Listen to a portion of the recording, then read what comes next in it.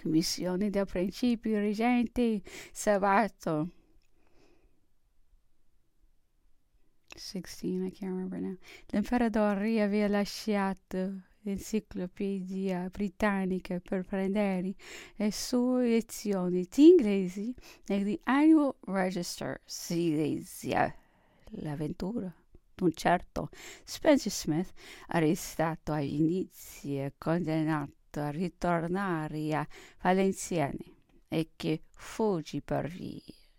Voglio essere una cosa semplicissima, diceva l'imperatore. Io di qui il narratore avrà fatto una grave storia. Questo affare mi è del tutto ignoto. Soggiunsi egli era una minuzia di polizie, di believi, importanza perché potessi giungere insino a me. Verso le 4 venne presentato all'imperatore il capitano dell'SP che giungeva dall'Europa e il capitano del Ceylon che partiva per l'Inghilterra. L'imperatore era assai melanconico e sentivasi male per cui l'accoglienza del primo fu brevissima. Quella del secondo sarebbe stata uguale se non avessi scosso l'imperatore chiedendo se non avessimo letteri da inviare in Europa.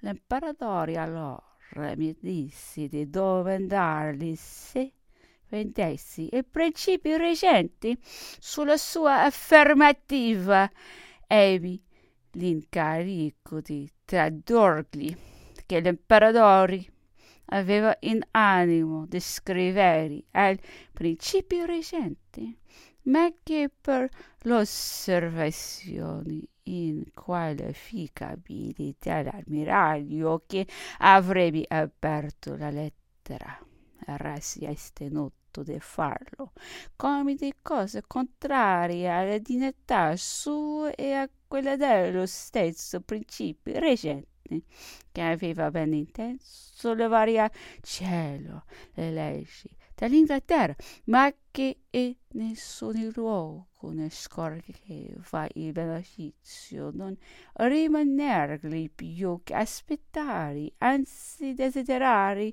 un carnefice d'agonia che agli si faceva provare esseri inumani barbari. Sarebbe stato più leale, più energetico dargli la morte. L'imperatore mi ha fatto ripetere al capitano che volessi incaricarsi di questo discorso e l'ho accomiato. Quest'ultimo aveva la braghi sul volto e mostravasi imbaratissimo.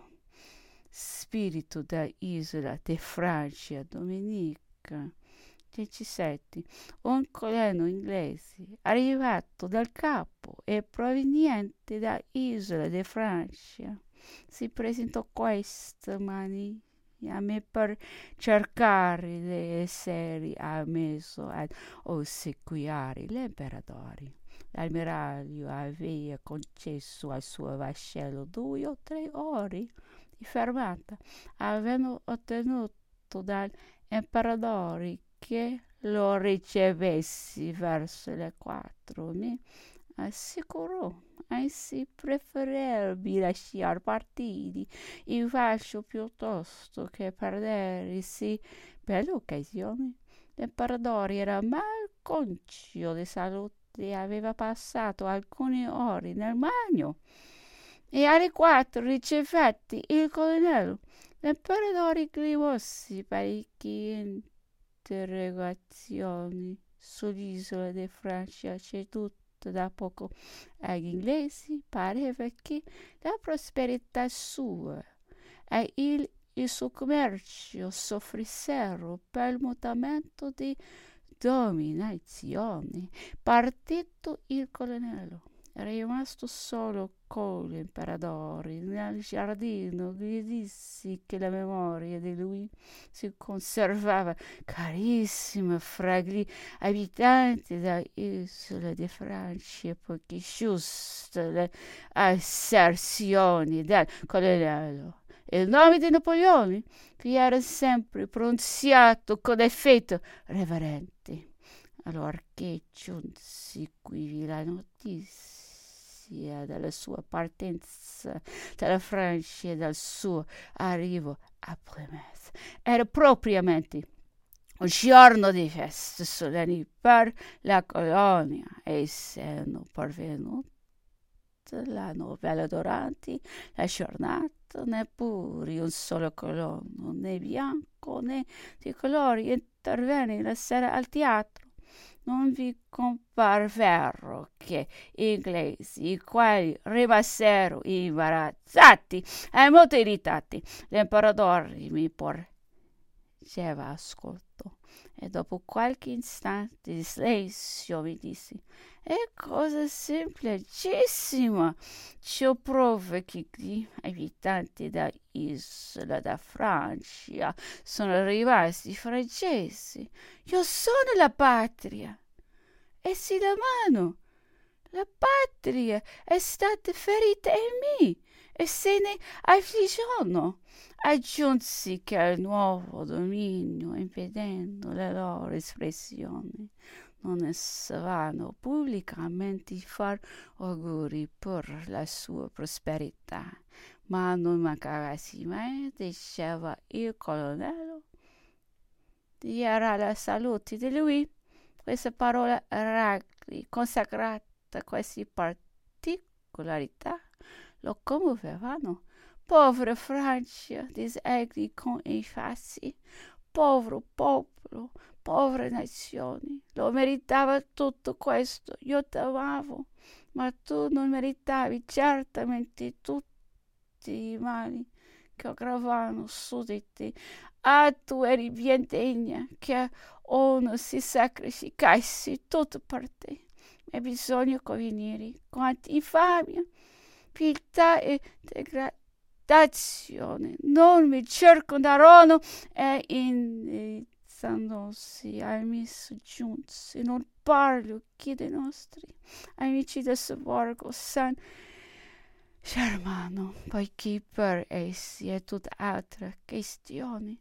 Ci pervenivano spesso tratti di parole le quali somiglianti a quelli dell'isola di Francia erano atti a scuotere le più risposte fibre del cuore. L'isola dell'Ascensione, a noi vicina, era stata sempre deserta e abbandonata. Da che siamo che gli inglesi hanno pensato di fondarvi una stazione. Il capitano che era stato a prendermi per seno ci disse al suo ritorno essere stato compresso di gran meraviglia nel trovare a Percano scritto sulla riva: viva sempre il grande Napoleone. Negli ultimi giornali a noi pervenuti il mezzo a diversi tratti. Oggi occhi di parole benevoli leggevasi scritto in varie lingue che Parigi non sarebbe stata felice se non gli fosse stata renduta la sua Elena. Erano alcuni stili di miele versato nel nostro calice d'ascensione.